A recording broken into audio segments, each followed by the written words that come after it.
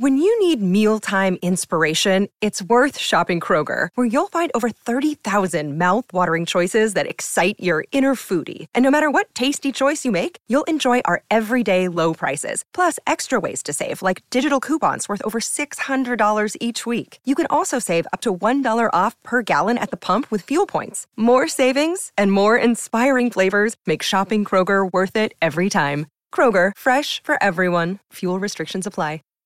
Save big on brunch for mom, all in the Kroger app. Get 16-ounce packs of flavorful Angus 90% lean ground sirloin for $4.99 each with a digital coupon. Then buy 2, get 2 free on 12 packs of delicious Coca-Cola, Pepsi, or 7-Up, all with your card. Shop these deals at your local Kroger today, or tap the screen now to download the Kroger app to save big today. Kroger, fresh for everyone. Prices and product availability subject to change. Restrictions apply. See site for details. Coming up on episode 252 of Wheel Bearings, we've got the Ford F-150 Lightning, the Rivian R1T, the Kia Stinger, driving the GM Lunar Rover in a simulator, the Ford Bronco Sport, the Ford Bronco Raptor, the Cadillac Celestiq, and a lot of listener questions. All that and more coming up next. Did you know you can support Wheel Bearings directly? Head to patreon.com/wheelbearingsmedia and you can become a patron today. Your contributions will help fund the platforms and tools we use to bring the podcast to you. And exclusives and improvements are already on the way thanks to your generosity. So if you want to be part of an automotive podcast like no other, head to patreon.com/wheelbearingsmedia.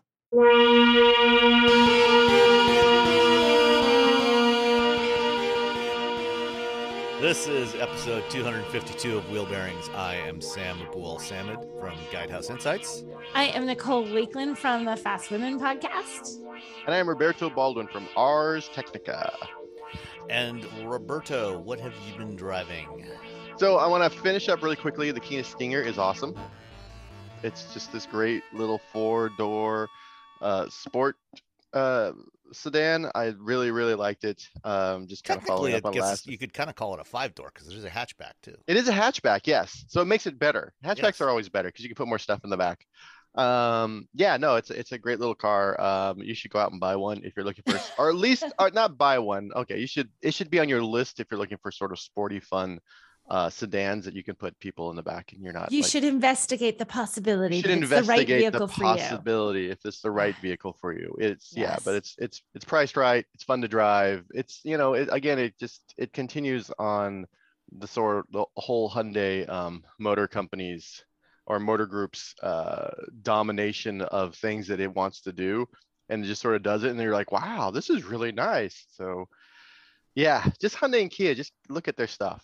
That's it's got such a cool name. Stinger. Yeah, it's like a little bee or something. Yeah. Hyundai Stinger or Hyundai Stinger, Kia Stinger. Might as well say Hyundai. Why not? Kia Stinger. Genesis G70. It might. It very much has like a '60s, hot rod name, the Stinger. Yeah. It's got a little bee. It's like was it a 4-cylinder or V6 you had? V6. Okay. It was pretty dope. And then let's talk about what I did after that. I drove the GM Lunar Rover on the moon, sort of, kind of, in a simulator in Milford. So you did it just the way the Apollo astronauts did in the 60s then, right? Yep, I just got on the moon. It turns out like whenever they did the original lunar rovers and they tested them here on Earth, when they got to the moon, all that information they got from driving around Earth was completely worthless because the moon is different. So they knew there's less gravity, but there's also this sort of like silt, sharp, stabby, electrostatically charged dust on the moon that's full of like metal and glass. It's essentially just asteroid bits, and it sticks to everything. Hey, when you get like what's the bit like packing peanuts? Mm-hmm. You put your hand in the packing peanut, and it just sticks to your arms, and it's like that, except it's sharp, stabby moon dust. Yeah. So that's the thing they have to deal with while they're driving around in 1/6 gravity. It was really fun. It was really weird though, because you don't quite because everything's gray. It's hard to have depth perception, and this is what they actually found this out from actual astronauts who went to the moon. Is like because everything's the same color, like your depth perception is sort of is is limited, because in here on Earth, like, oh, I can look out my window. I'm like, there's a brown thing and a green thing and a blue thing and this and that, and then stereoscopic vision. You kind of like, oh, these are closer, these are further. When you're on the moon, everything's just gray, just shades of gray, and it's really just like 2 or 3 shades, because of the sun and whatnot. It's like trying to go skiing on an overcast day. And everything's white, and you can't really see the contour of the snow. Yes, that's perfect. That's exactly what it's like. And you don't have the special. You have just regular goggles, as opposed to that's it. Yeah, that's exactly what it's like. Where you're like, I don't know. Oh God. Oh, there's moguls there. I didn't see. Oh that. gosh, I didn't see those. Yeah, it's not exactly that. That's a perfect. I should have used that in my article. Oh well, too late. It's live. Sorry. Too late now. Too late now. Yeah, no, it was a cool experience. They're working with Lockheed. They want to get this thing up on the moon before humans. They want it to be a level 5 autonomous vehicle. It'll drive around. It'll map out the area. Well, technically, it can't be on the moon before humans, because we've already been there. Well, recently. Well, before the next batch of humans. We have been there once. We got there that once. So you say. Couple times. But, that's not all we know. They were. Do we they really could have know? been in a simulator. That's not what Stanley Kubrick told me on his deathbed. Before the next batch of humans.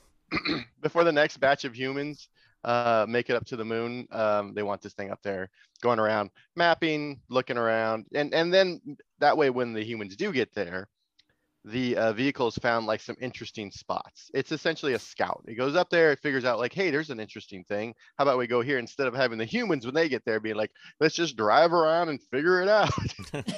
The vehicle will drive around and figure it out. It's like when you go visit a family member who lives in a really cool city. You don't have to drive around and figure things out. Your family member just tells you, oh no, go here, go there, go here, go there. Yeah, don't go to that thing. It sucks.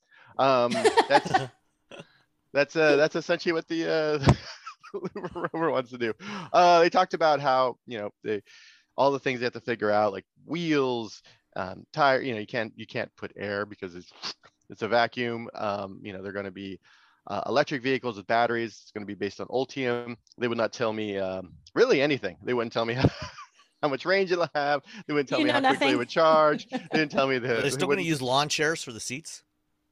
No, they probably won't use lawn chairs for the seats. They showed us a bunch of designs of what the different types of seats, because they have to take into account the backpacks, the things that keep the astronauts alive, and then the egress and getting in and out of the lunar rover, like.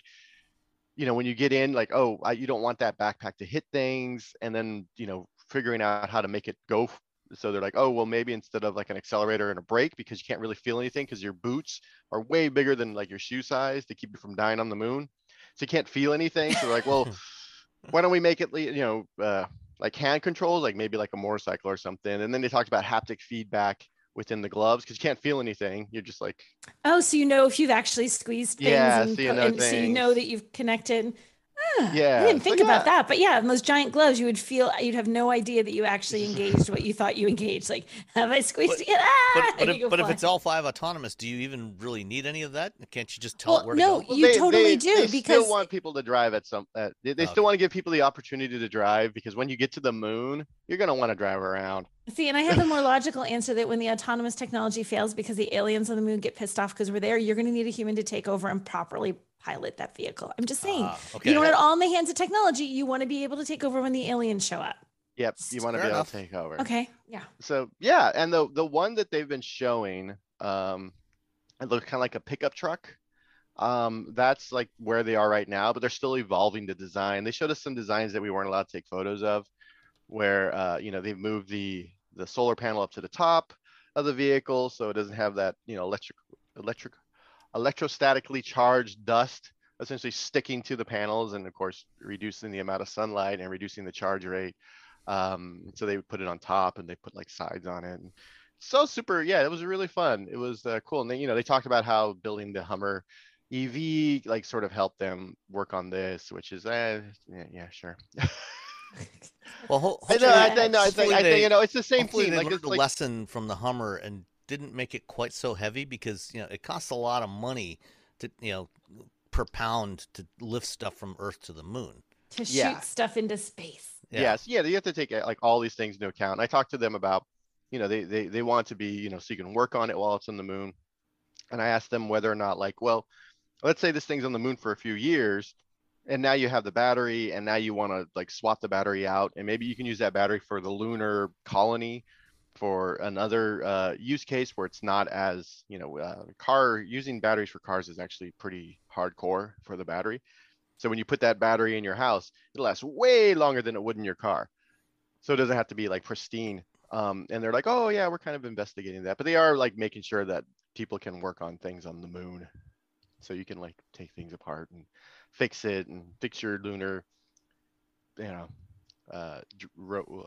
whip, your moon whip, your lunar whip, your lunar whip. Yeah, and of course, driving in the DIL, the driver in the loop simulator is always fun, especially because they have to make it so it's like 1/6 gravity. And they that must be. Yeah, it was really weird. It was really weird. Yeah, they're like, yeah, it's hard to like sort of determine like where, like how, because of that and the depth perception, all these other things, like you're hitting a crater and you're like, wait, what am I going to? Oh God, I'm in the air. Went a little too fast. But think of the air you could get on the moon. I mean, just saying.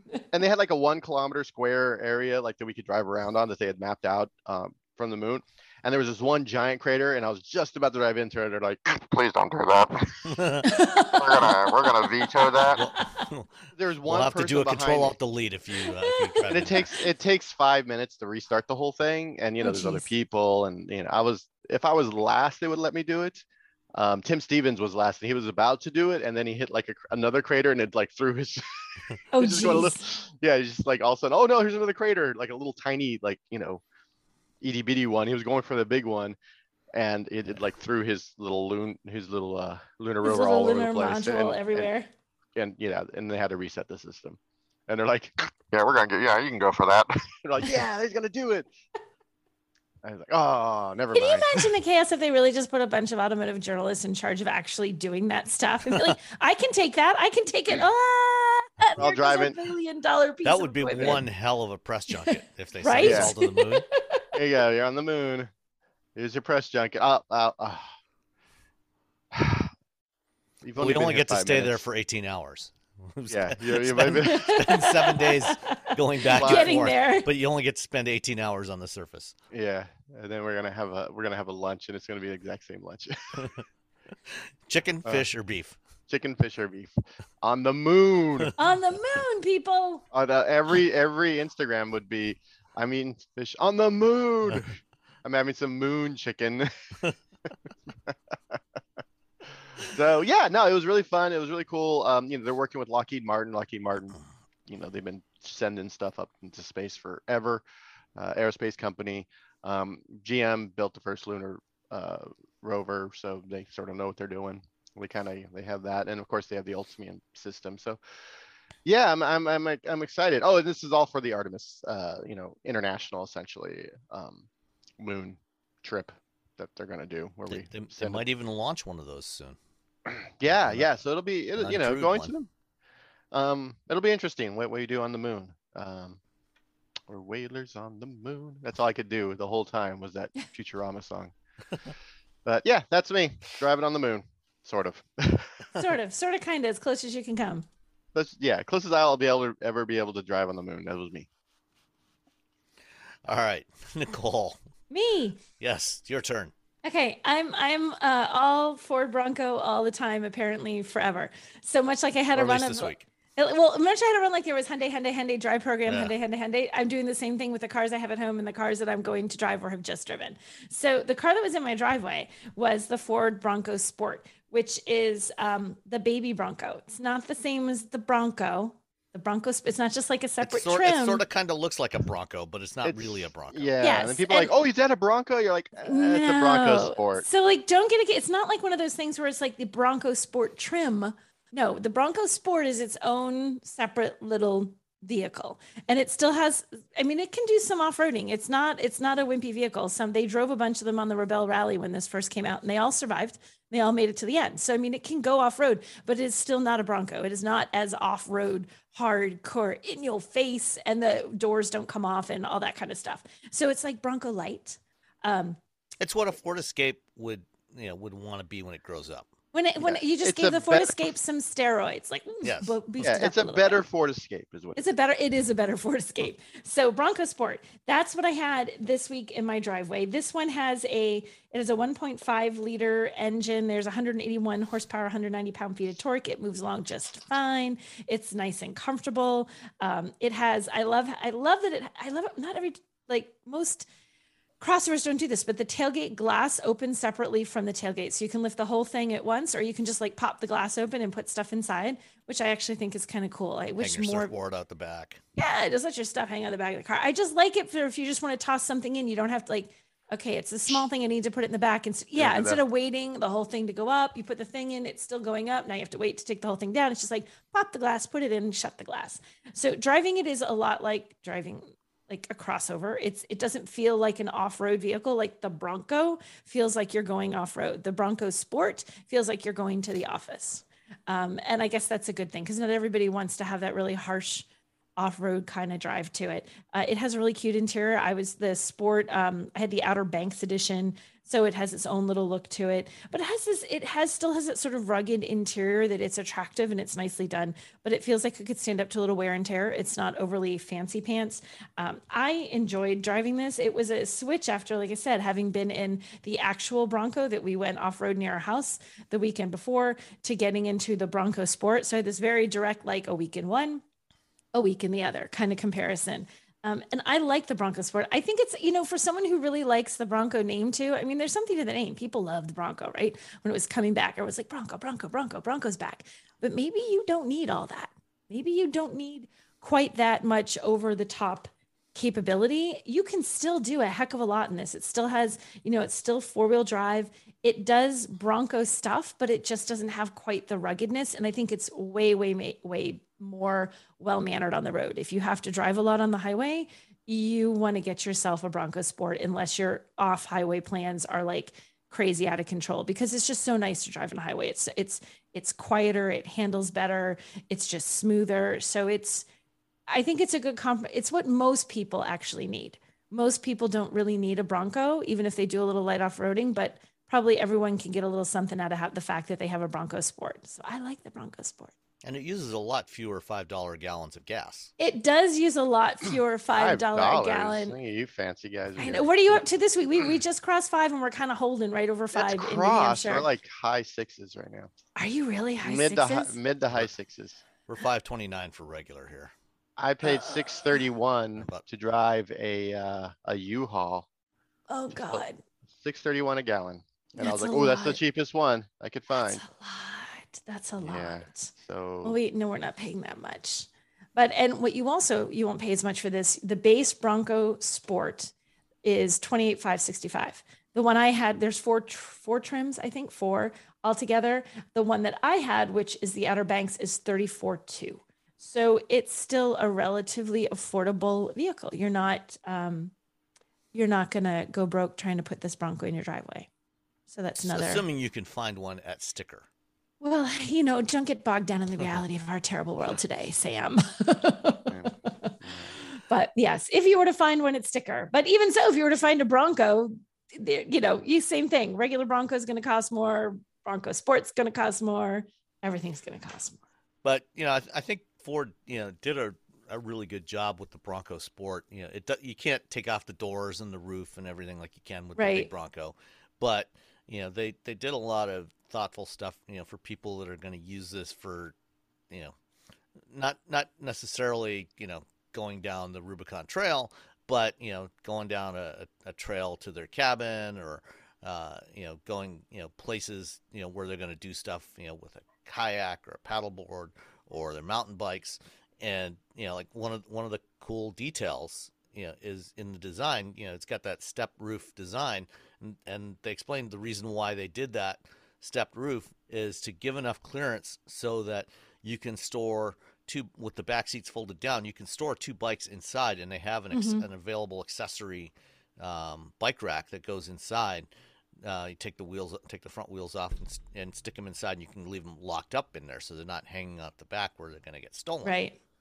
Yeah, it's a good, like I said, it's a good choice for most people because I know off-roading is huge and people like to do it, but even most people that do, most of the people who off-road aren't doing this hardcore craziness. You need a little bit of ruggedness to do your outdoorsy thing for your mountain bikes, for your stuff. If you're going, kayaking, or if you're going, for a hike, or if you're going camping, that does not require a Ford Bronco to get to that level of outdoor accessibility. You can do that in something that's still rugged, but doesn't have the negatives that come along with that. And the Bronco Sport does it. Excellent. Yeah.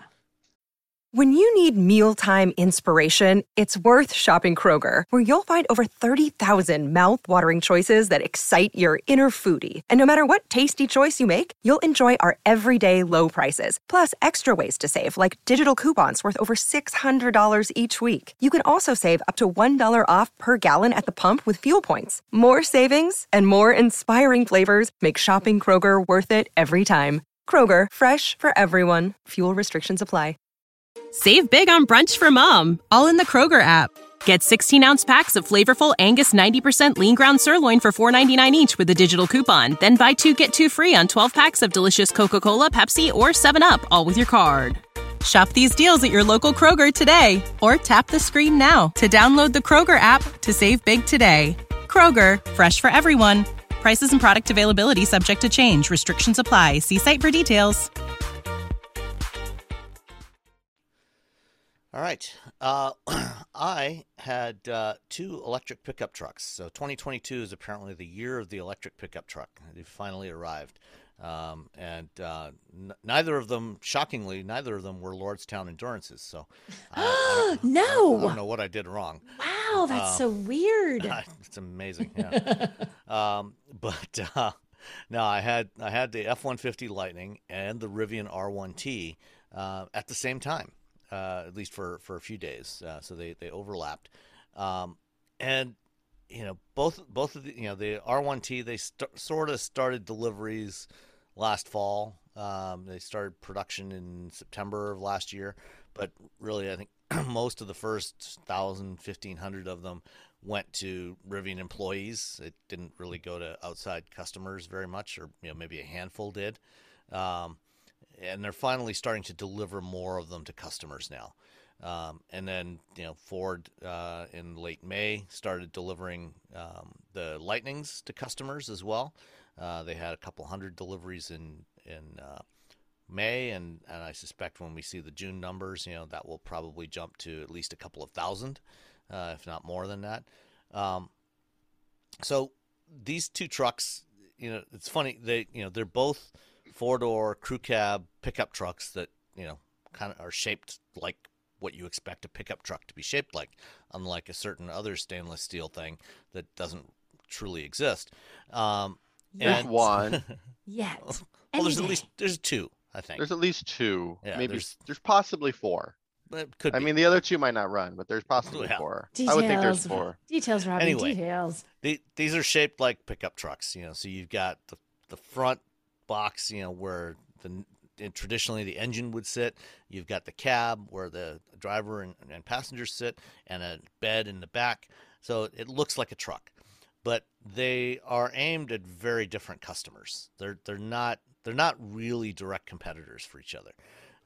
The F-150 is a classic full-size American pickup truck. It's very clearly designed to appeal to people who buy F-150s and Silverados and Rams and Tundras and the occasional Titan. While there will undoubtedly be people that are new to trucks, that might have previously considered some other electric brand, I think most of the people that are going to be interested in this are people who would otherwise buy a gas or maybe a diesel engine pickup truck. The Rivian, on the other hand, is smaller. It's a mid-sized truck. It's 16 inches shorter than the F-150, and the height, even though the Rivian has a 4-wheel air spring suspension that can lift it up in off-road mode, so you have 15 inches of ground clearance. Even in off-road mode, it's 78.3 inches tall, whereas the cab of the Lightning, which doesn't go up and down, doesn't have air springs, is 78.9 inches. So it's shorter even in off-road mode. And in its normal driving mode and sport mode, it's only 73 inches tall. So it's almost 6 inches shorter than the Lightning, or lower than the Lightning. and it's narrower. It's the Rivian is actually almost exactly the same dimensions as a Jeep Gladiator, and I think the Gladiator is really probably the most direct competitive set to the R1T. That's the same customer that's going to be interested in a Gladiator is, I think, the one that's going to be interested in the Rivian. And then in the case of the R1S, the SUV, that's going to be targeted at the likes of Grand Cherokee, maybe Range Rover Discovery, something like that. Real off-road capability, but also more premium feeling, and it's a higher end customer, a lifestyle customer, as opposed to the more utilitarian customer typical of an F-150. But both have almost the same size battery. The Ford is 131 kilowatt hours, 135 in the Rivian. They have similar range. The one that I drove was a launch edition, so that's a quad motor, all-wheel drive, with what Rivian calls their large pack. That's the 135. That's actually their mid-size pack. That one is rated at 314 miles of range. The F-150 with the extended range battery is 320 miles if you get the XLT or the Lariat with the 20-inch wheels. The Platinum that I drove is with 22-inch wheels is 300 miles of range. In my time driving the two of them, both of them got almost exactly the same efficiency, about 2.1 miles per kilowatt hour. The Rivian is quicker. It's 835 horsepower and a little over 900 foot-pounds of torque from its four motors, one driving each wheel. The F-150's only got two motors, 580 horsepower and 775 foot-pounds of torque. Both are ridiculously quick for a pickup truck. The Rivian in particular, almost down to 3 seconds for the for 0 to 60, and just over 4 seconds for the F-150. Both more than quick enough for anything you're ever going to want to do. The Rivian has a significantly smaller bed. It's shorter. It's only 4.5 foot long bed versus a 5.5 foot long bed in the Ford. And the Ford's bed is also wider than the Rivian's bed. And the front trunk is also smaller in the Rivian. But the Rivian has the added storage of that gear tunnel that goes underneath. Gear tunnel. The one they sent me did not come with the camp kitchen, unfortunately, so I didn't get to test that out. The camp kitchen is insane. It's $5,000. Yeah, I know. Just go buy It's a kitchen in your truck, though. It rolls out buy a a little thing. No, you Coleman want thing. the roll-outy thingy. Actually, that's what I should have done, is just pull out my Coleman propane. Shoved it into the tunnel. And you can stand on those the doors that open. Yeah. You can stand And on. I stood on it. Yes. It held me. It didn't break. You survey the land. Yeah.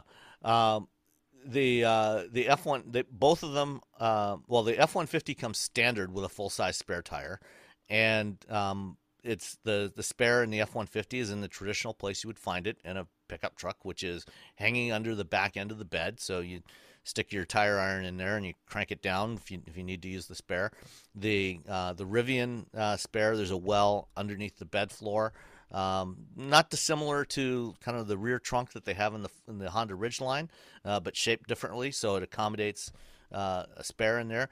The spare is optional on the Rivian. It's like an $875 option, but if you are actually going to use this as an off-road vehicle, you absolutely want to get the spare. You don't want to go off-roading without a spare tire. Spare tire. And we blew a tire in the Hummer EV truck drive. Oh yeah, I remember you. Oh, told did us you? about that, Yeah, the left tire it debeated. Yeah. Debeated. So unlike the Hummer, the spare is concealed. It's out of the way. It's not consuming the space of your bed like the Hummer does. Mm-hmm. But and this is one of the big another one of the big differences between these two trucks. The Rivian, with its air spring suspension, when you put it in off-road mode, it lifts up and gives you up to 15 inches of ground clearance. Whereas there's no air spring suspension. The ground clearance on the Lightning is only 8.9 inches, which is fine for what most people are going to use Yeah. the truck for. The overhangs are a little longer, so the approach and departure angles and the breakover angle on the Ford are not as good as the Lightning or as the Rivian. So if what you want to do is go off-roading, the Rivian is your better choice. Serious off-roading. If what you want to do is use it for truck stuff, the Rivian will do most of the truck stuff that most people want to do, but the Ford may be a better choice for you, and especially if you're going to use it for work. The Ford is probably a better option for you. The Rivian R1T is what the Honda Ridgeline should have been as an EV. That's absolutely. Like I was driving it around, I was like, oh, this is what Honda should have built. Yeah, but they didn't. And one other thing that was a little disappointing with the Rivian, and the Ford, what would normally be the grille on the F-150 is attached to the hood. So when you open the hood, it goes up, and you have a relatively low, comparatively low liftover. I mean, it's not low compared to a car. You're gonna jump it. You're gonna throw it over the grill. You just gotta get it up to the bumper. That's all you gotta do. You can put stuff in there a lot easier. You don't have to lift it up over the top to drop it into the front trunk, as you would with the Rivian, because the Rivian, the front fascia is static. It stays where it is. So that can be a little bit more annoying. But the Rivian does also have a drain plug in the bottom, just like the F-150 does. The interiors. F-150, the Lightning interior, if you've been in any modern F-150, you will, aside from the 15.5-inch screen, you will be immediately familiar with it. Everything is in the same place. The on-off switch, the start-stop button, all the other controls are exactly where they are in any current generation F-150 or any previous generation F-150, except you have the bigger screen.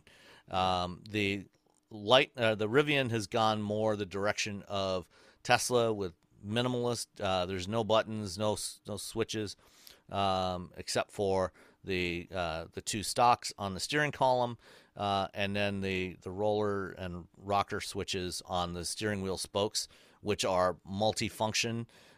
Which what they do depends on what mode you're in, which I frankly find a little annoying because you're never quite sure exactly what they're going to do. I'm with you. That always messes me up. I'm like, wait, what is it doing right now? Yeah. They don't like the Jaguar or the JLRs. Like in the Land Rover, it would change to a different thing. Or the Jaguar, it'll actually show you a different icon. Show you a different icon. It doesn't do that in the Rivian. Yeah, so there's no labeling in the Rivian. The screen, the big center screen is it's nice. It's bright, easy to read. It was a little. The interface was a little wonky sometimes. Most of the time it was fine, but every once in a while it would lag, especially when you switch to navigation mode and it's loading up the maps. That was probably the biggest issue I had there. But it does have another display in front of the driver for instruments. Using the Driver Plus ADAS system, the Rivian has 11 cameras on the outside plus 5 radars, so the same number of radars as the Ford, but it's got 11 more cameras on the outside. But it doesn't currently support hands-free driving mode, and even with the hands-on mode, I could, drive using that on the highway. I could feel it wandering more within the lane. It doesn't do as good a job staying in the center of the lane as the Ford did, and even the Ford, frankly, doesn't do it quite as well as GM does. But the Ford, you can do hands-free. Works, mostly stays pretty close to the center of the lane. The Rivian definitely felt like it was wandering a lot more, and sometimes on some curves, would start to drift out of the curve, and so you'd have to crank in a little more steering. So Rivian's definitely got more work to do on their ADAS stuff. The Rivian is not quite as quiet in highway driving as the Ford. The Ford was amazingly quiet for an F-150. Very little wind noise, very little road noise coming through. On the Rivian, you've got all-terrain tires, so those are obviously going to be louder. So there was more noise coming through. What else? Overall, they're both fantastic trucks, for their own purposes. Pricing, the Ford starts at $40,000 for the standard range version, but they're all four-wheel drive. They're all dual motor. So the standard range Pro starts at $40,000. The the Platinum that I was driving was like 93 and change, including delivery. And that's loaded. That's got all the stuff you're ever going to want on there. And apparently, according to customer reports and confirmed by Ford, if you buy a Lightning, you get they include a CCS to Tesla adapter on there. So if you spot a Tesla driver that's out of juice, you can stop off and give them a hand. I actually did plug in the Rivian into the. Oh my gosh! I thought you were going to say you actually charged up a Tesla. I was like, what? I did not find a Tesla to charge, but I did use the Rivian and charged it up, just to see. Yes, it does work. I didn't have the 240 volt outlet that's in the Ford is not the standard. It's not a NEMA 1450, which you just plug it in. It's just got the straight slots. It's a different one that they use on a lot of high power tools, where you put it in. You have to plug it in and then turn it to lock. And I didn't have the right adapter for that to charge the Rivian at 240 volts. So I was just charging it from one of the 120 volt outlets, but it was cranking along at about 1.5, 1.6 kilowatts. So that worked out well. So I was daisy chained from my 9.6 kilowatt charger plugged into the Ford, which was then plugged in using the Rivian power cable, charged and plugged into that. I tried the DC fast charge with both of them. The Ford, went right up to 150 kilowatts. I didn't do a full charge on that, but I just wanted to see what kind of speed I could get out of it. Plugged into a 350 kilowatt charger. It charged at 150 kilowatts, actually slightly over. It was closer to 160.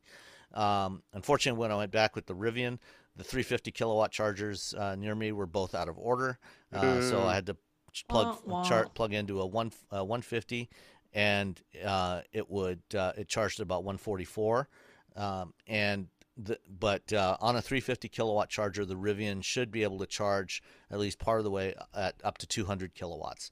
But overall, they're going to be pretty similar. The Rivian might charge a little bit faster.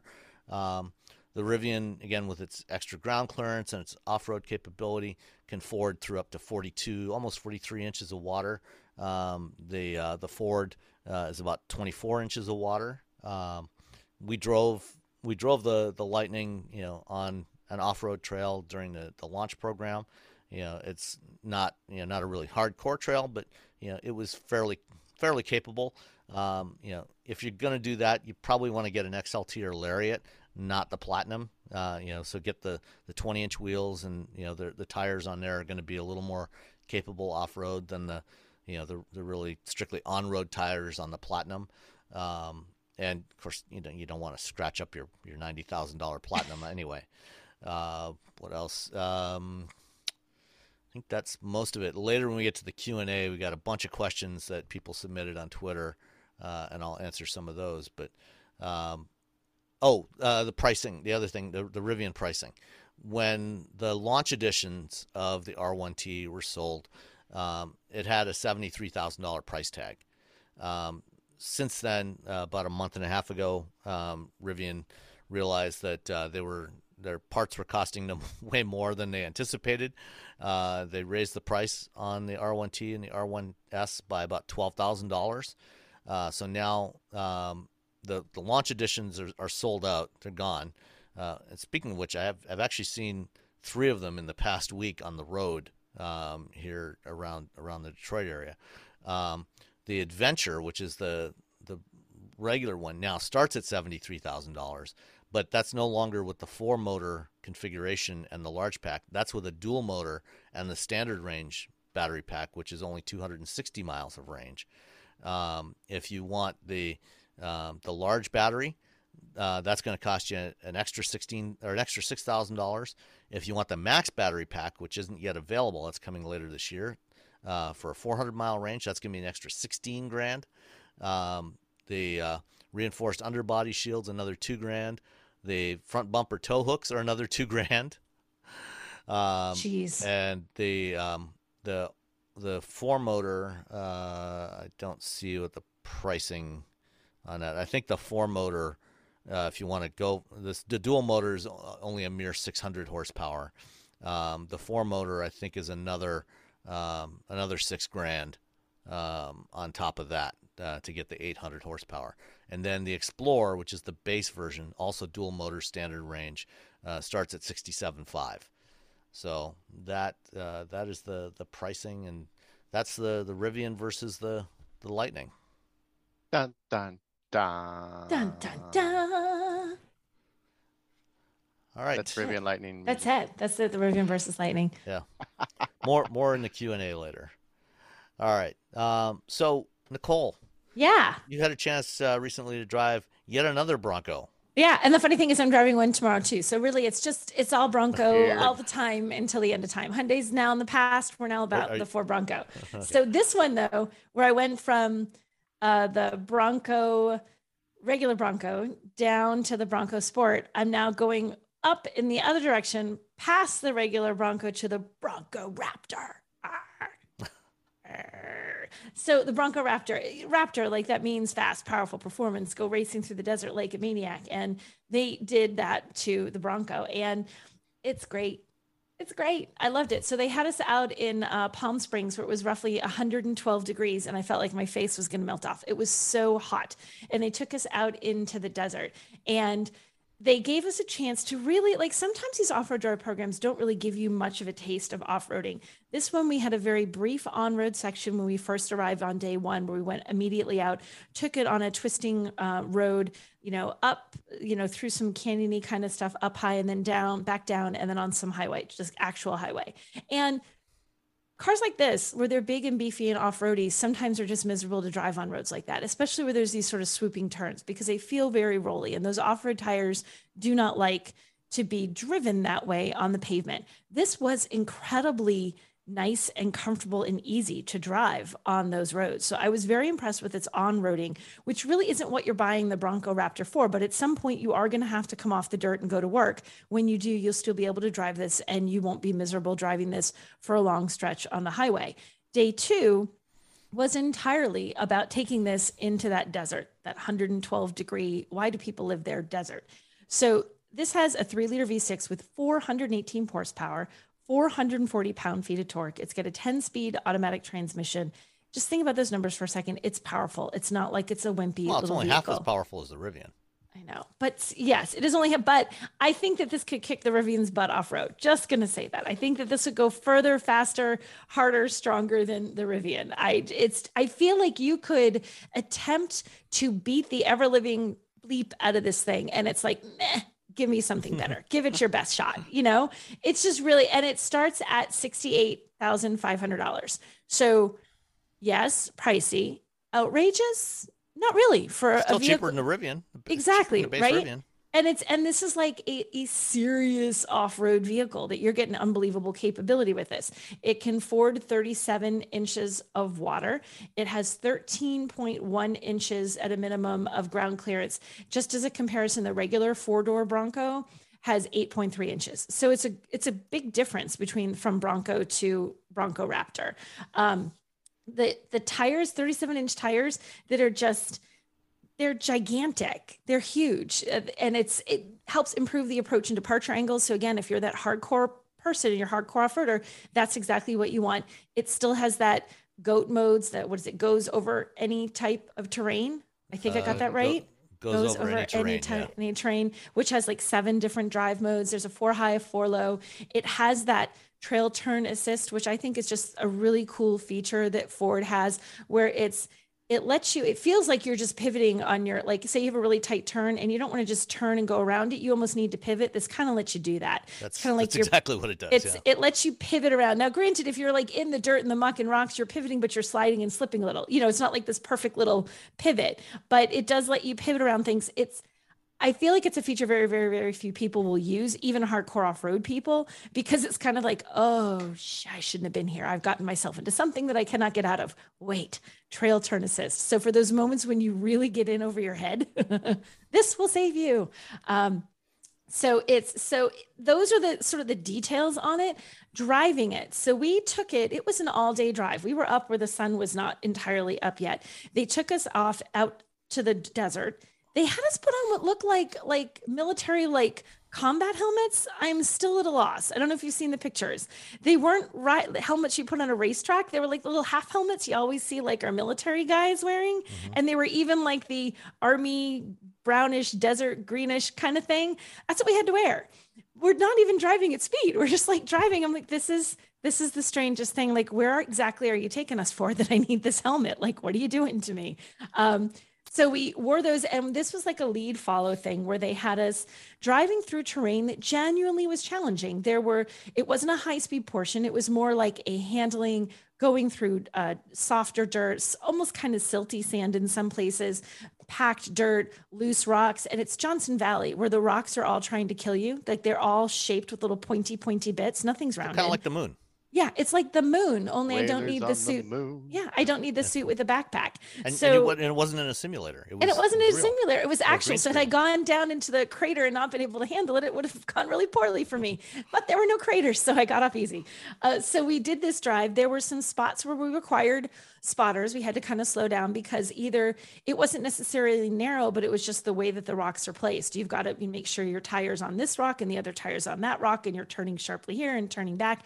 So they had spotters with the weirdest spotting. And how normally guys, they're pointing at you to spot, and they've kind of got their hands over their head and they're tilting their hands like this left-right motion really widely so that you can see them. These guys have what look like a paint stick with like neon orange paint, and they're waving the little paint stick at you. I think I want hands. I don't like the paint stick. I was like, stop waving. Which way do you want me to go? Just point in that direction solidly and I'll go that way. So they had some tight spots to get through, and some spots where it genuinely was, even with them spotting and people doing exactly what they're supposed to do. A rock pivots ever so slightly under your wheels. Suddenly your car's moved an inch. Now you have to go backwards because now that inch is what you needed to get around those rocks. So there are a few moments where people had to, go back just a little bit and go back forward. So we did that on one section of the course. That was really good. And it did everything you would expect a Bronco to do. You had a sense of the only thing that's going to screw this up is me. My skills are going to not live up to what this car can actually do. So it takes you through everything. We get through this sort of lead follow section of things, and then we have a couple of other little things that we can do. One of them is we were crawling over rocks, and I guess we were where the King of the Hammers is, and there's just rocks. You guys, it doesn't look like any vehicle should be there, just rocks. It's the kind of thing you would come across and go, well, now we turn back. How do we go? And the Ford folks are like, up.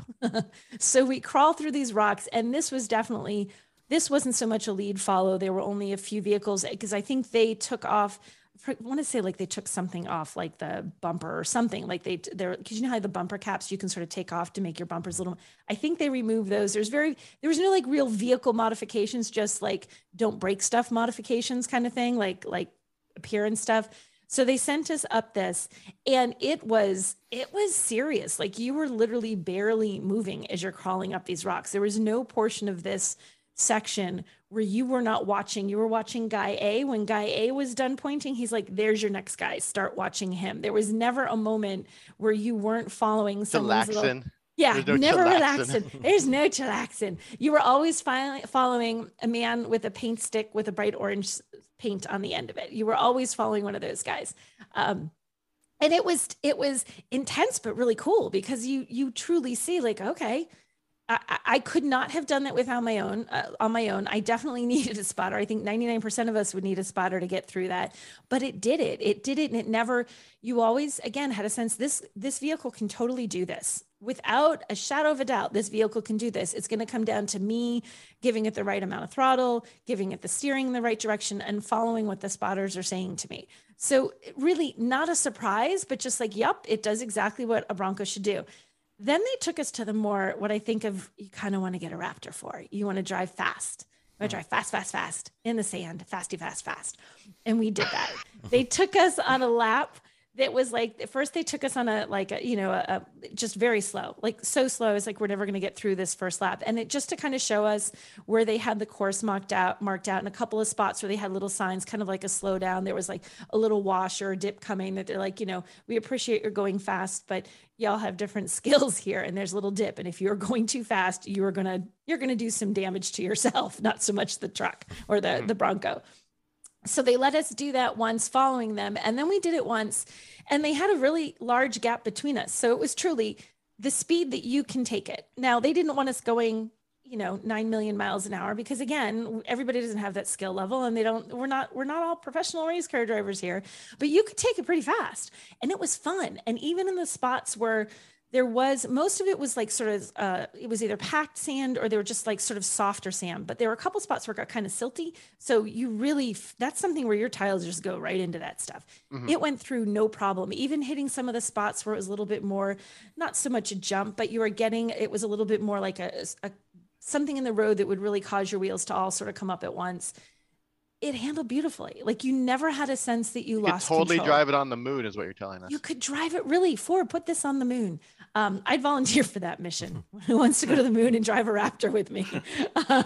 So it was. Except you'd have to get rid of the pneumatic tires. Well, yeah, you got to get rid of a lot of stuff actually. Okay, but it still sounds like fun. You guys and your details, you ruin everything. We did this really fast lap. Then it's been my role in life. Then we did a section where it was sort of like, think like a motocross, autocross thing, where you had a section where they just like floor it and then hit the brakes and come to a stop to see how well it stopped when it was just like going flat out. You had one that was just kind of like a slalom through cones that were relatively tight to see how it would handle that. And then that was more swooping turns again that you were following. So you could get a sense of sort of 3 different situations that you might encounter when you're driving off-road and how does it handle really well. In fact, the stopping, not only is the stopping distance better than you would think on dirt where your stopping distance isn't as great because you can slide a little bit more, but also just in terms of how heavy, it's not a light on its feet vehicle, and you jam the brakes on, it doesn't nosedive as much as you would expect. Sometimes you hit the brakes and like you literally feel like your whole body goes forward. You see the hood go down. You're like, ah. I mean, you do get a sense of that. You're slamming on the brakes, but it was much more controlled than you would think. And then going through little slaloms and everything, it was wonderful. And it was hot and dusty. And I've never felt so bad for the people outside because we were wave 1 and I think they moved where they were standing for wave 2 because where they told us like, okay, floor it. And everybody, dust goes, they're right there. Oh. And I'm like, really? Cause you guys, he's like, don't worry about it. We're going to look like the desert by the end of the day. And seriously, I feel like you could have touched their faces and just like wiped sand off of them. The guys were so sandy. So that was our drive. And they put us, for that part of things, they put us, in a real helmet, like the helmet you wear in a racetrack with a Hans device to make sure that we weren't going to, snap necks or hurt anything if you came down too hard. And there was, at the high speed thing, there was one little spot at the end. They had you stop, they waited, and then you could get it up to about, I think it was about 65, maybe 70 miles an hour. And when you hit that speed at the right spot, you got some air. And you came down. So you genuinely got all 4 wheels off the ground, came back down again. And it did exactly what you want a vehicle like that to do. You've got all 4 wheels off and you feel it come back down, but you don't have that Dukes of Hazzard, like, oh, good God. And then come down and feel like everything in the entire car is falling apart. It's going to snap in half. Right. It felt like it was like your 4 wheels are in the air and poof. Yeah. So that was also impressive because if you're driving fast in the desert, you are on occasion going to do that. So Bronco Raptor, ridiculously fun, has this unbelievably beefy look to it, just this huge behemoth of a vehicle. I don't, much like the F-150 Raptor, I don't know who needs this, but I understand every human on the planet wanting this. I feel like of all the Raptors, the Bronco Raptor is the one that deserves to be a Raptor. Why is that? Why does the Bronco deserve it and the F-150 doesn't? The F-150, you're less likely to actually do anything. The people with the F-150 Raptor are just driving up and down the freeway near my house too quickly. The Bronco Raptor feels like that's an off-road like monster. Yes. You know what? Let's make it crazy. There you go. Yeah. Okay. When you have we have a purpose-built off-road monster, you're like, yeah, let's go crazy. The F-150 at the very bottom of it is a really great truck for a contractor. Yeah. And they just keep adding things onto So that's, So that was the Bronco Raptor. I thought it was fantastic. I mean, if that's your thing, and also they have this one color paint because I'm always about how things look. It's weirdest name. It's called Eruption Green. Ooh. I don't know what that is. Like it makes me think. It's like a pimple. Well, it makes me think of the what's the movie where the girl's head spins around? Exorcist. Exorcist, that's it. And like the green pea soup thing, like I'm like Eruption Green. What is that? Eruption, I don't get it. So, but hey guys, horrible name, unbelievably beautiful color. It is a great color. It's a really great color. So love the color, hate the name. I actually saw a Bronco Raptor on 94 the other day coming back from Detroit. Oh, you did? But unfortunately, it wasn't in Eruption Green. It was in Boo earns. it was Area 51, which is the Is sort that- of bluish gray. Okay, yeah. Green, slight hint of green there. Yes. The alien color. Yes. But yeah, I mean this thing, it's 10 inches wider than a standard Bronco. It's huge. Yeah, those it's huge, flares you guys. are amazing. The flares are, and there was one guy, he's like, oh, look at that. And I thought he was complaining about the tires. Like when he sent me the image on, like he clipped one of my images and went really in close. And I'm like, the tires are low because they aired out. That's not actually, or aired down. That's not a mistake. He's like, no, it's the fender flares. I'm like, oh, come on. It's supposed to look that way. What do you want? Something delicate that looks like a Mercedes? It's a Bronco Raptor. It's supposed to look that way. Yeah, if you want that delicate look, go buy a G-Wagon. Yeah, there you go. Go buy a G-Wagon, guy on Twitter. But no two-door Raptor though, right? Just the No, four-door? it's a 4-door only. It is exclusively a 4-door. Yeah. So, but after having a 2-door Bronco, I can't, like the regular Bronco, I'm a 4-door fan in this particular vehicle. I felt like the 2-door was really hard to get in and out of the back. And if you're taking this in the desert and racing, you're that hardcore, you're going to have stuff. And I feel like being able to access stuff more easily by just opening your back doors is going to be so much easier than the 2-door variant. So And I'm sure there will be, some people that really want the absolute minimum breakover height that will get a 2-door Bronco and get all the Raptor parts and Yes. build their own 2-door Bronco Raptor. they will try and Raptorize Yeah. it. Raptorize. Yeah. I mean, a word. Someone will do that. Raptorize. Yeah. Somebody will. And we'll see some picture of it and we'll look at it and go, that was stupid, but that's also kind of amazing. Good on ya. All right. Let's see. What else do we have here? Cadillac Celestiq. Celestiq. What a weird name. Were you at the EV Day thing in 2020, Nicole? At the Design Dome, the GM Design I Dome? don't believe I did that. No, I'm going to Okay. say no. 2020 is Okay. a long time ago, Sam. I think not. Okay. 100 years ago. They showed us, a clay model of the Celestiq back then, and they're slowly starting to tease out stuff. I think we're supposed to see it. I think it might be like mid-July. They're supposed to show it in its entirety. So this is going to be Cadillac's new flagship electric sedan, and it's going to be stupid expensive. Like I think something on the order of about $250,000. So it'll be the most expensive GM production vehicle ever. And they're all going to be hand built, custom built for customers, and they're not even going to be building it in one of their regular assembly plants. They've set up a special facility at the GM Tech Center to build this, which tells you, that they're not actually planning on building very many of these, but they'll be special when they do show up. I think it's gonna look dope. Dope. Yeah. The Cadillac people have been doing some really great stuff with sedans. So Yeah. Is all the real picture we have is like a front fender? Yeah. There's a couple of other teaser images that, just showing Around. little details. I mean, it's a There's a- cool fender. Yeah. That's all I got to judge. Here's a lug nut. Here's a piece of I stitching. mean, yeah. If you can visualize this in your mind, Yes. big 4-door sedan, long hood, even though there's no big engine under there. I don't know if they'll actually have a front trunk or not. But then the back end, the C pillars, very similar to the look on the Lyriq, the SUV. So these kind of big big wide pillars with the sort of concave cutout there that you see on the Lyriq. Okay. But obviously much lower, on a sort of a sedan profile. It's a sharp looking vehicle. I think it's going to be very interesting to see the reaction to it when it arrives. And of course, the Lyriq all three of us will be driving it this coming week. And Yeah. we'll Oh be yeah, talking that about is this soon. week. Yeah. Ooh, I should pack Yeah. or something. Yeah, I'm flying out tomorrow morning, in fact. I don't Before I like- get to the Lyric, I have another Bronco drive because, What? Oh, Jeez. is this one for the what is it? The Everglades. Everglades, yeah. They're going to take us to Swamp. They reached out to me the other day to get my shoe size for my waders. Oh, okay, excellent. Not that I'm a little nervous or anything, but okay then.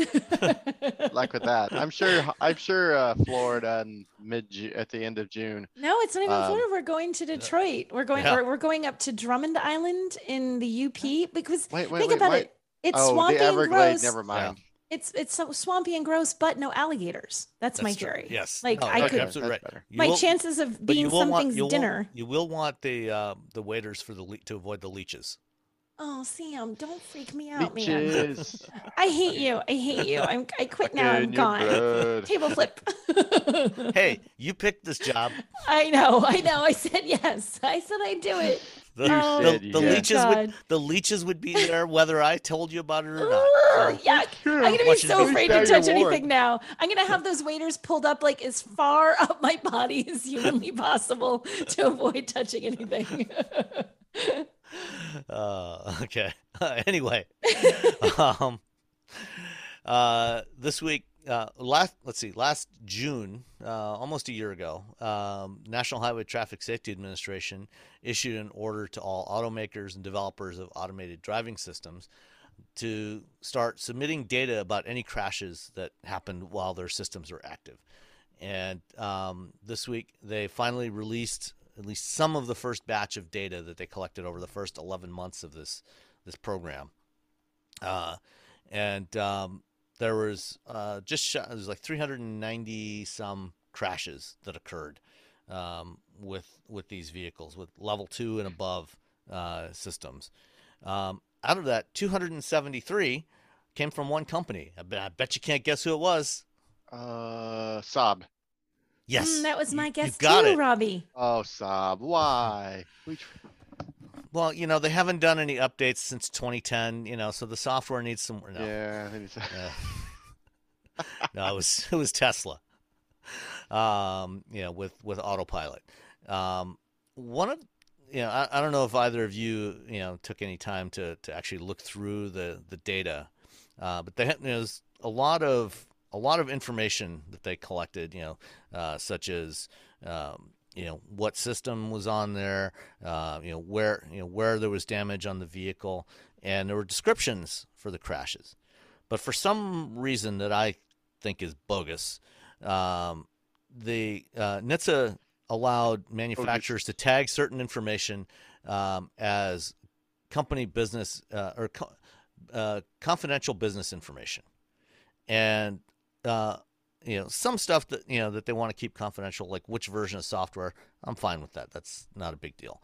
But the descriptions of the crashes, what actually happened, most manufacturers put that stuff in there, no problem at all. Tesla, all 273 crashes involving Tesla vehicles, the descriptions were redacted. So we couldn't see what actually happened in any of these incidents. NHTSA has the data, but they didn't release it publicly. Oh, but the public doesn't. Yeah.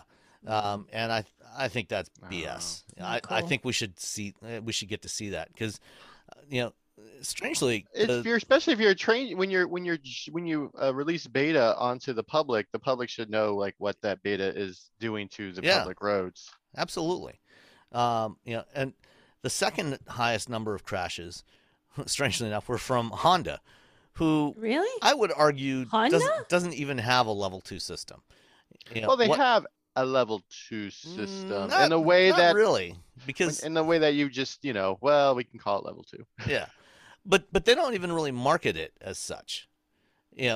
Like a level 2 system Yeah. would be a system where there's one common control system that is controlling steering, braking, and acceleration.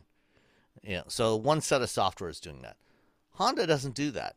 Honda has adaptive cruise control and lane keeping assist on their vehicles, but they're separate systems. They don't really coordinate with each other. And Yeah, but the end of the day, that's still for the average person. I mean, when you try to drill down to like, well, how the software is working, that doesn't matter to the average person. that's true. If it's That's 5 true. different pieces of software or 2, Right. it's still, you still have to say level 2 because it does the thing that the SAE's level 2 says. Yeah. At any rate, there were 90 crashes involving various Honda vehicles. However, I read through the descriptions of all of them. None of them actually had anything to do with because what NHTSA was looking for was any crashes where the system was active up to 30 seconds prior to impact. And Okay. so reading through the descriptions of all the Honda crashes, it was all, car was struck by another vehicle that ran a stop sign. struck. Oh, so okay. So not one of the Honda crashes was actually related to the fact that adaptive cruise control and lane keeping assist was turned on. But they would just Yeah. happen to be on Yes. while And then there was a collision. Right. It wasn't something that really was the system's fault. Okay. Yeah. Right. It's like when all the Waymos people kept running into the back of the Waymo. Exactly. And they had a big article, and it's like the Waymo didn't do anything wrong. Someone just Right. ran into the back of it, like they did, like Just cars sitting do all there. the time. Yeah, right. All right. Okay. Well, and the Waymo vehicle, the Waymo crashes. I think there was about I think it was close to 100 involving Waymo vehicles, and some of those were redacted. The ones that weren't redacted were the ones where vehicle ran into the back of the Waymo. Another vehicle ran into the back of the Waymo. So what I want to see is the ones that they redacted, because those are probably the ones where the Waymo Something system did interesting something. happened. Yeah, something worth going. What went wrong here? Yeah. So hopefully in the future we'll be getting more of that data. It's I think this is an interesting first start, and I'm glad to see that they're finally collecting this data. At least they're doing something. Yeah. And I mean, at least regulators now are getting some information about how these systems are actually working, or in some cases not functioning. There were two crashes involving Cadillacs with Super Cruise. Both of those, again, not really the fault of the system. One, let's see, the driver lifted up his leg for some reason, hit the steering wheel, and caused the system to disengage, and it ran sideways into the median on the highway. Right. So still totally like a driver error. Yeah, it was a driver error thing, and the other one was something else where the driver. It was a deer. There was a deer on the road, and the driver slammed on the brakes, which disengaged the system. And he hit the deer that ran out. And so the system had been active during 30 seconds prior to the impact with the deer. So it counts. So it counts. But That's no real accidents caused by Super Cruise itself, really. Yeah. I like Super Cruise too. That's my favorite of the bunch. Yep. All right. Sony and Honda announced this week that they've finalized their joint venture agreement. I'm just happy that Sony's doing something, because it's just like press. It's like the last 2 or 3 years of them, like what we're thinking about doing. Now we're going to investigate doing. Now we're going to think about investigate doing. It's like having a meeting to have a meeting about a thing they need to do. That's what Sony's like whole thing has been all the way up to this. So finally, and then I think there was one like before this where Sony and Honda like, hey, we're thinking about doing a thing. Yeah, well, they did a memorandum of understanding that they were going to investigate a JV. Yeah. Now it's official. Now it's official. Officially official. Thank God. Hey, you know what? We actually are doing something. But the question is, does Sony really need to get into the car business? Sure they do. Why not? If Samsung, Why the heck not? You see Samsung, you see LG, and there's like, oh man, those are big electronics companies. We should be. But they're suppliers. They supply stuff to the auto industry. Yeah, they're not. Maybe this is where Sony wants to jump in. This is their chance. They got to start somewhere. Yeah, you got to start with a company who made an awesome car that it won't sell in the United States. Honda E. So the joint venture is supposed to start production of vehicles in 2025. We'll see. What year is it now? 2022. Yeah. Honda still has a deal with GM. Yep, those are coming in 24. The Honda Prologue and is yet to be named Acura electric crossover. Yeah. Well. Okay. Yeah. Well. Okay. Sure. Fine. Okay. If you say so, whatevs. I just want bring the Honda E over. Just change the battery. The battery technology is better. You probably get like 150 out of it. Drop it in my front yard. I'll give you all the money I have. Wow. Okay. There. It's not a lot. Okay. A reminder to everyone listening. But I'm it a is a writer. small car, so it should be cheap, right? Yeah. Yeah. It's not a large pile of money, people, but It's it will not a be a small large pile of money. Yeah.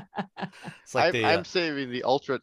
I just found the ultra soft tissues that come with when I flew on Delta a while back. I'm like, well, I should save these in case I need to blow my nose. So I'm not exactly swimming in cash. That pile of money, not large. No. Yeah. Well, I'm sure you've heard the old line about how do you make a small fortune in racing? You start with a large fortune. Large fortune. Yeah, I think the same thing is largely true of being an auto journalist. Yes. How do you? I warned my wife. That's all I'm saying. I'm like, I'm going to be a writer. I'm not going to make a lot of money. She's like, yeah, that's fine. I'm like, okay. All right. Well, speaking of which, let's jump into our Q&A. Let's see. Adam J asked, you often talk about cars that you have for an entire week to test and about their fuel economy. So I was wondering who foots the bill for all that gas. I certainly hope Ford was footing the bill for the Navigator sim recently tested. Well, they arrive with a full tank of gas. So you got that. You get a full tank of gas and you arrive. If you don't blow through the whole full tank of gas, then thanks Ford for filling it up. If you do go through the full tank of gas, then you fill it up with however much gas you need. So it does come full, but you're responsible for filling it up if you have a longer drive that requires additional fill-ups. Yeah, the general rule of thumb, I think, for most people is, and not everyone lives up to this, but the rule of thumb is, give it back with at least half a tank of gas in it. Right. Yeah, I don't. So- I'm not going to give someone. Here's the car back with nothing, no gas in it. It's on empty. Gas station's just down the road over here. Good luck. Exactly. Good Hopefully- luck. Hopefully you got enough fumes to get you there.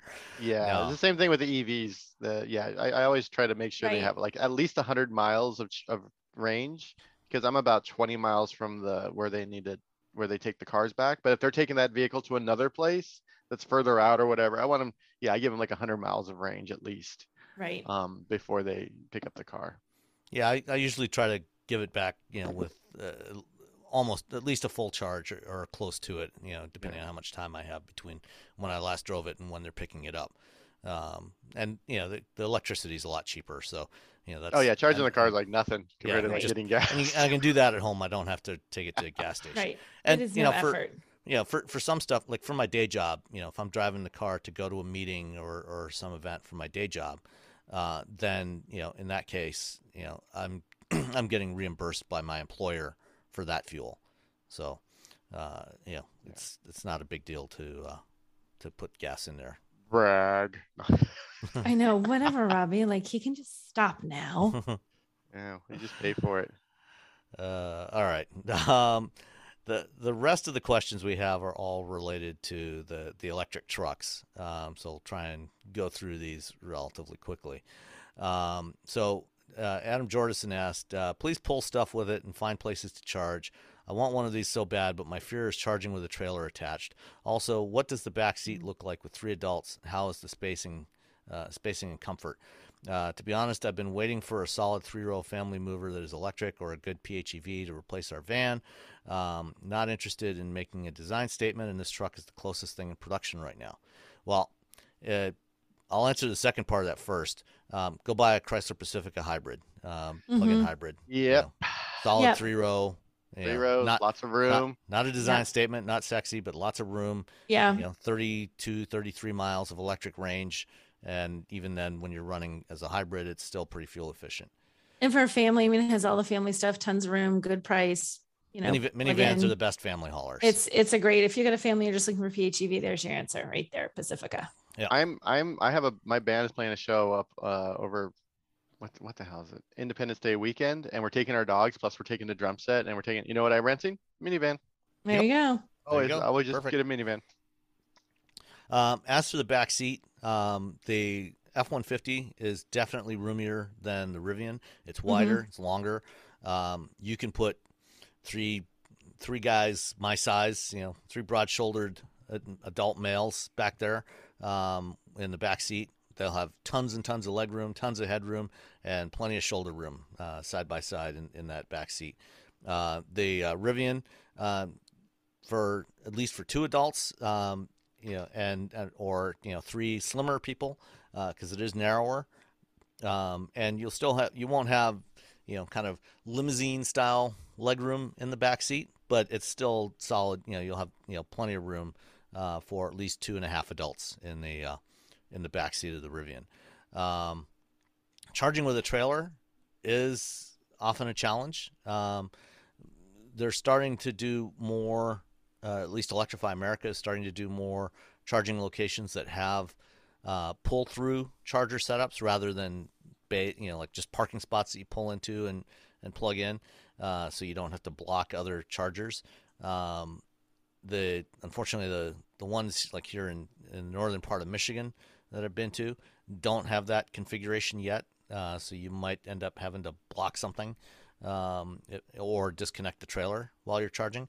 The station I stopped at near Kalamazoo, Michigan, when I went to Wisconsin a few weeks ago, their setup is actually, it's not officially pull through, but they're configured so you can, and also the one in Milwaukee, you could actually pull in there with the truck with the trailer hooked up. You will be blocking one or the other chargers for a while, but you can get through there without disconnecting your trailer. So they're getting better at configuring charging locations like that, but it's still going to be a problem for a while. Maki Vlog asks, how's Blue Cruise? How quiet is it on the highway and back roads? How does the rear suspension compare to the ICE version? The Blue Cruise, we talked about before, but it works fine. It's not as good as Super Cruise. It's better than what's offered by Rivian. It is amazingly quiet on the highway and back roads, much more so than the Rivian. And then the rear suspension, that independent rear suspension, is way smoother than what you'll get on any other F-150. And because of the 50-50 weight distribution, it doesn't have the tendency to bounce when you hit bumps. So it feels much more supple. And even though the Rivian has air springs, the Ford was actually a smoother ride over rough pavement, which I found surprising. Clinton Casatin or Kakatin, I'm not sorry if I mispronounced that. Casatin. I'm going Casatin. Okay. I don't know. Clinton, let us know how badly we're mangling your name. Okay. Anyway, still confused about range in a blackout situation. If you're powering a house but have to go places, can you extend the range with a generator? Just looking at worst case scenarios with a big battery vehicle. So here's the deal. If you have the extended range battery, it's got 131 kilowatt hours of capacity in it.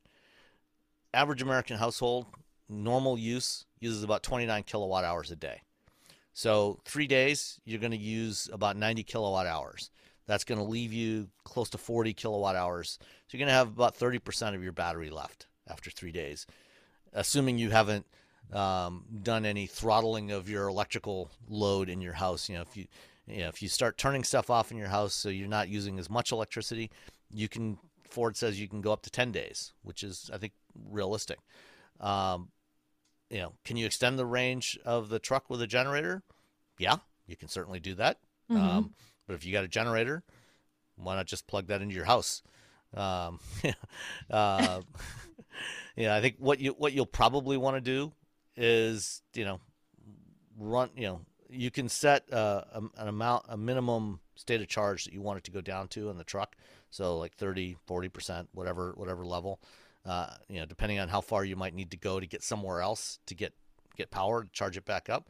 So, if there's, say a DC fast charger that's working, that's 20 miles away from you, if you tell it to save 35, 40% of your charge, you'll have more than enough to, unplug from your house for an hour or so, go plug it in, charge it up, come back, and then plug your house back into your truck and keep on going.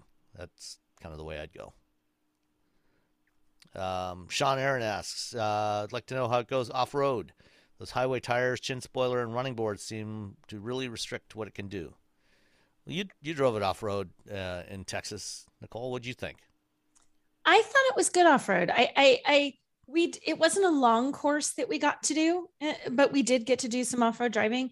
I think it's probably going to do more than you expect. I feel like it's very much like the regular F-150.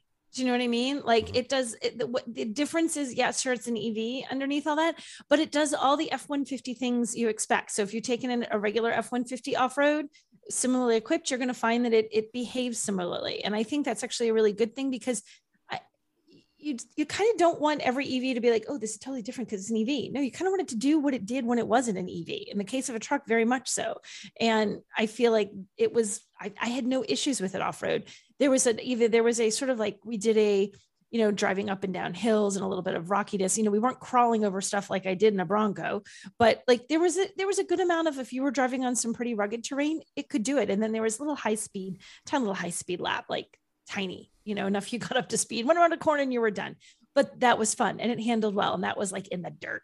So I think that off-road, I didn't have issues with it. I think, you're right. The running boards, if you're going to do some like crazy rock crawling and stuff, those aren't going to work out well. But for the majority of folks, and you can modify stuff. If you're going to, want to do something a little bit more aggressive, then you might want to do some modifications to make it an aggressive off-road vehicle. That it is not, but it lives up to the expectation of what you would think an F-150 could typically do if you're going to take it off-road. Yeah, I mean, it's not going to compete with, a Tremor or a Raptor version of the F-150. Right. But, for any, comparable to what you would get for, a similar trim level, like an XLT, a Lariat, or a Platinum, it'll do what those can do. And it does have a locking rear diff. So that's, that's good. You don't get the running boards on like the XLT, I think, or the Lariat. So, I mean, if that's what you want to do, you might want to go with one of those. The Platinum is really the on-road truck. But the types of things that most people are going to use an F-150 off-road for, like, working on the farm, yeah, I mean, seriously, I mean, going across a field on a farm, it'll handle that fine. That won't be a problem at all. Gupta AJ asks, can I buy it? Absolutely. All depends how much you want to spend. If you how long you want to wait? Well, I mean, you can get it now if you want to pay the markups. Oh yeah. If you're patient, yes, you can buy it, or if you're willing to spend the money, you can buy it. So there's that. Brian Shields asks, cost to charge from full versus gas prices. So the F-150, the gas F-150s, you can get them with four different gas tank sizes: 23, 26 gallons, or 36 gallons, and the hybrid comes with a 30-gallon tank for some reason. And at current Michigan gas prices, and this is for regular, not premium, that'll cost you anywhere from $123 to $190 to fill the tank, in an F-150, depending on what tank size you've got. The charging it up, doing a full charge from 0 to 100%, charging at home, again, Michigan electricity prices are actually close to the national average, about 12 cents a kilowatt hour. It'll cost you about $16. And if you're charging at an EA station, $16 without paying the $4 a month for the Plan Plus, where you get the discount, so you're paying 43 cents a kilowatt hour, $56. So it's even though you've got about let's see, with the 36-gallon tank, you're going to have about 700 miles of range, $190.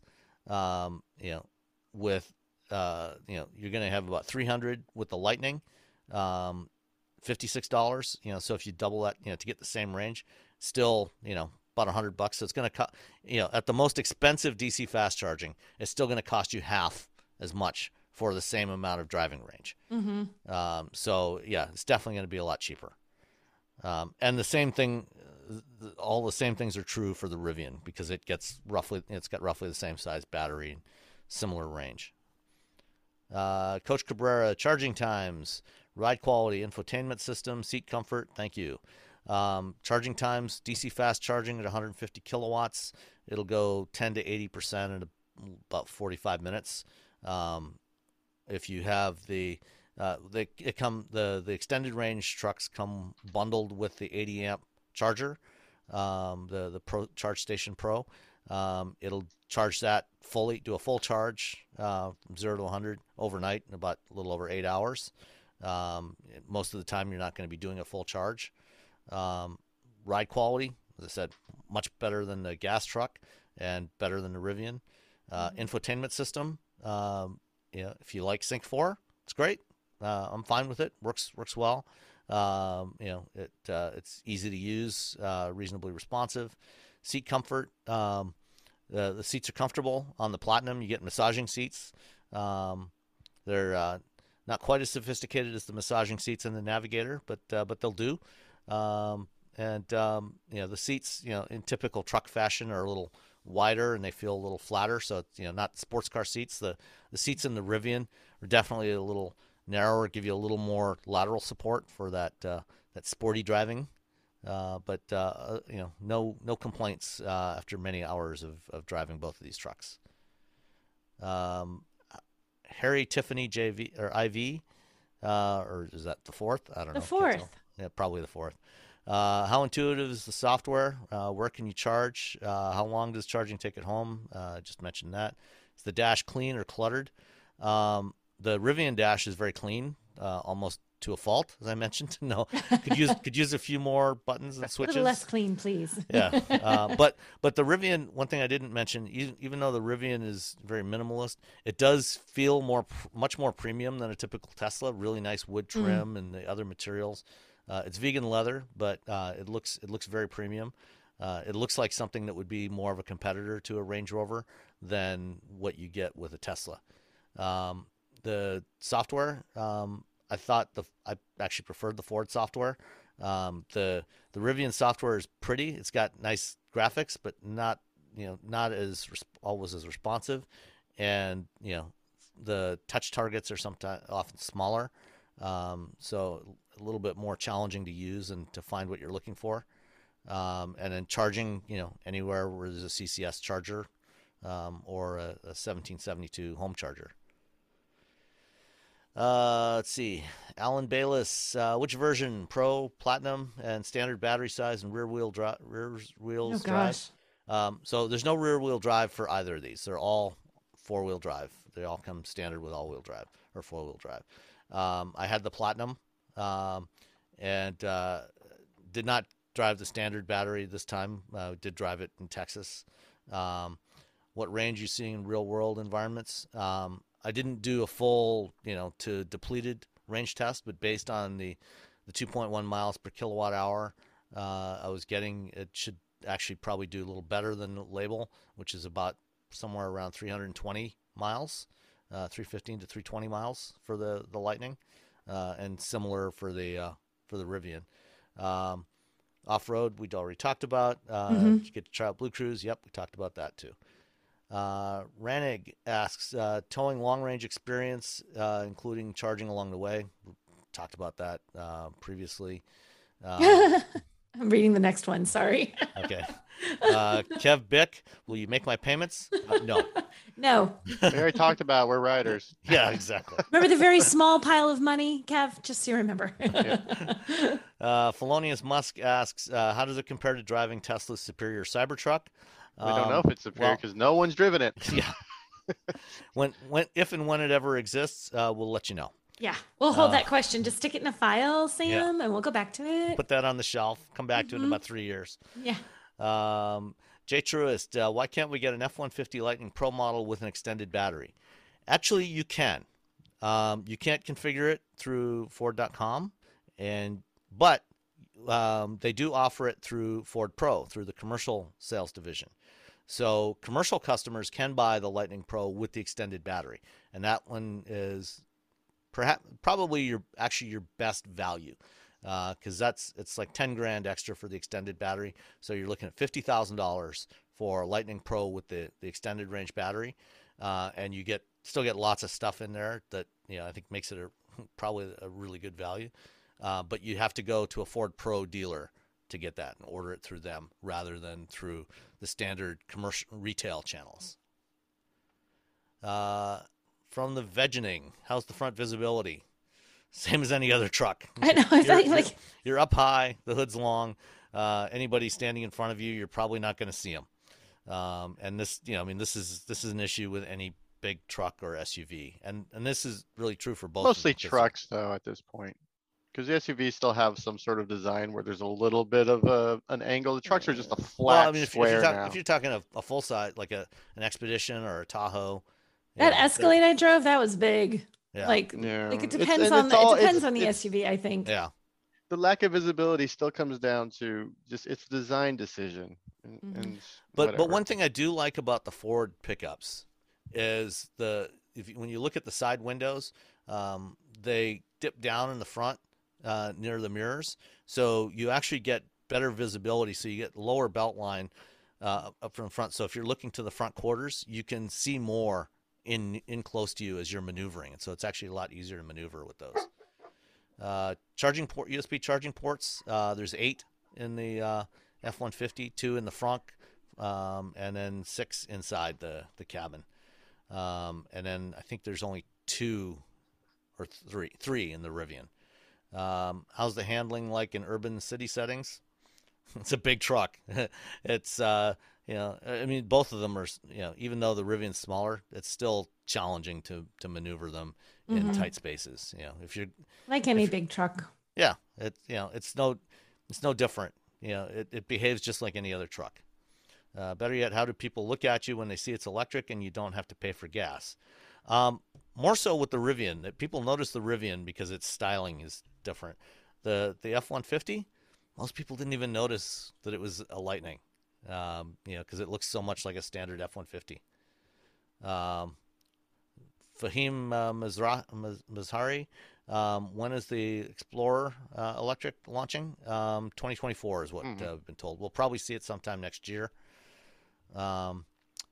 Chris Chen, can you lift it? I'm not quite as strong as I used to be when I was younger, so no. If you'd asked 5 years ago, they'd been like, yeah, totally. Robbie can probably do it, but Robbie can do it. Yeah. He's got the height, so he's got that leverage. Yeah. No, you I'm assuming it's only a matter of time before somebody offers a lift kit. I would be shocked if at the SEMA show this fall, if we don't see some customized Lightnings with lift kits and assorted other stuff. How's range affected when you use things like the AC or when you use the outlets in the bed for tools or other items? I think a lot of customers would appreciate a more real-world range estimate. Well, the 2.1 miles per kilowatt hour I got with both of these was, fairly warm weather or hot weather. We got a day when it got up to like 96 degrees, so I was using the air conditioning, and that, so that was, I was getting equivalent of over EPA label efficiency with even with the AC on.